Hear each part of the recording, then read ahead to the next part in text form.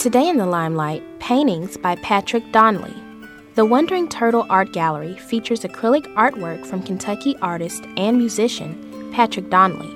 Owner and visual arts director of the gallery, Jamie Sweeney, explains why Donnelly's art is unique. This is the first time he's shown this body of work, which is large acrylic paintings that have very, very colorful and interesting images that are floating on the canvas, and can't tell if they're falling or floating, so that's the reason he named it that.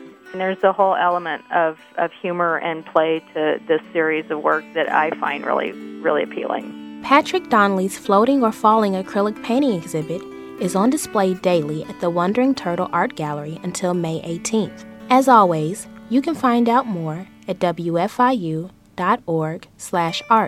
That's what's in the limelight. I'm Erica Hunter.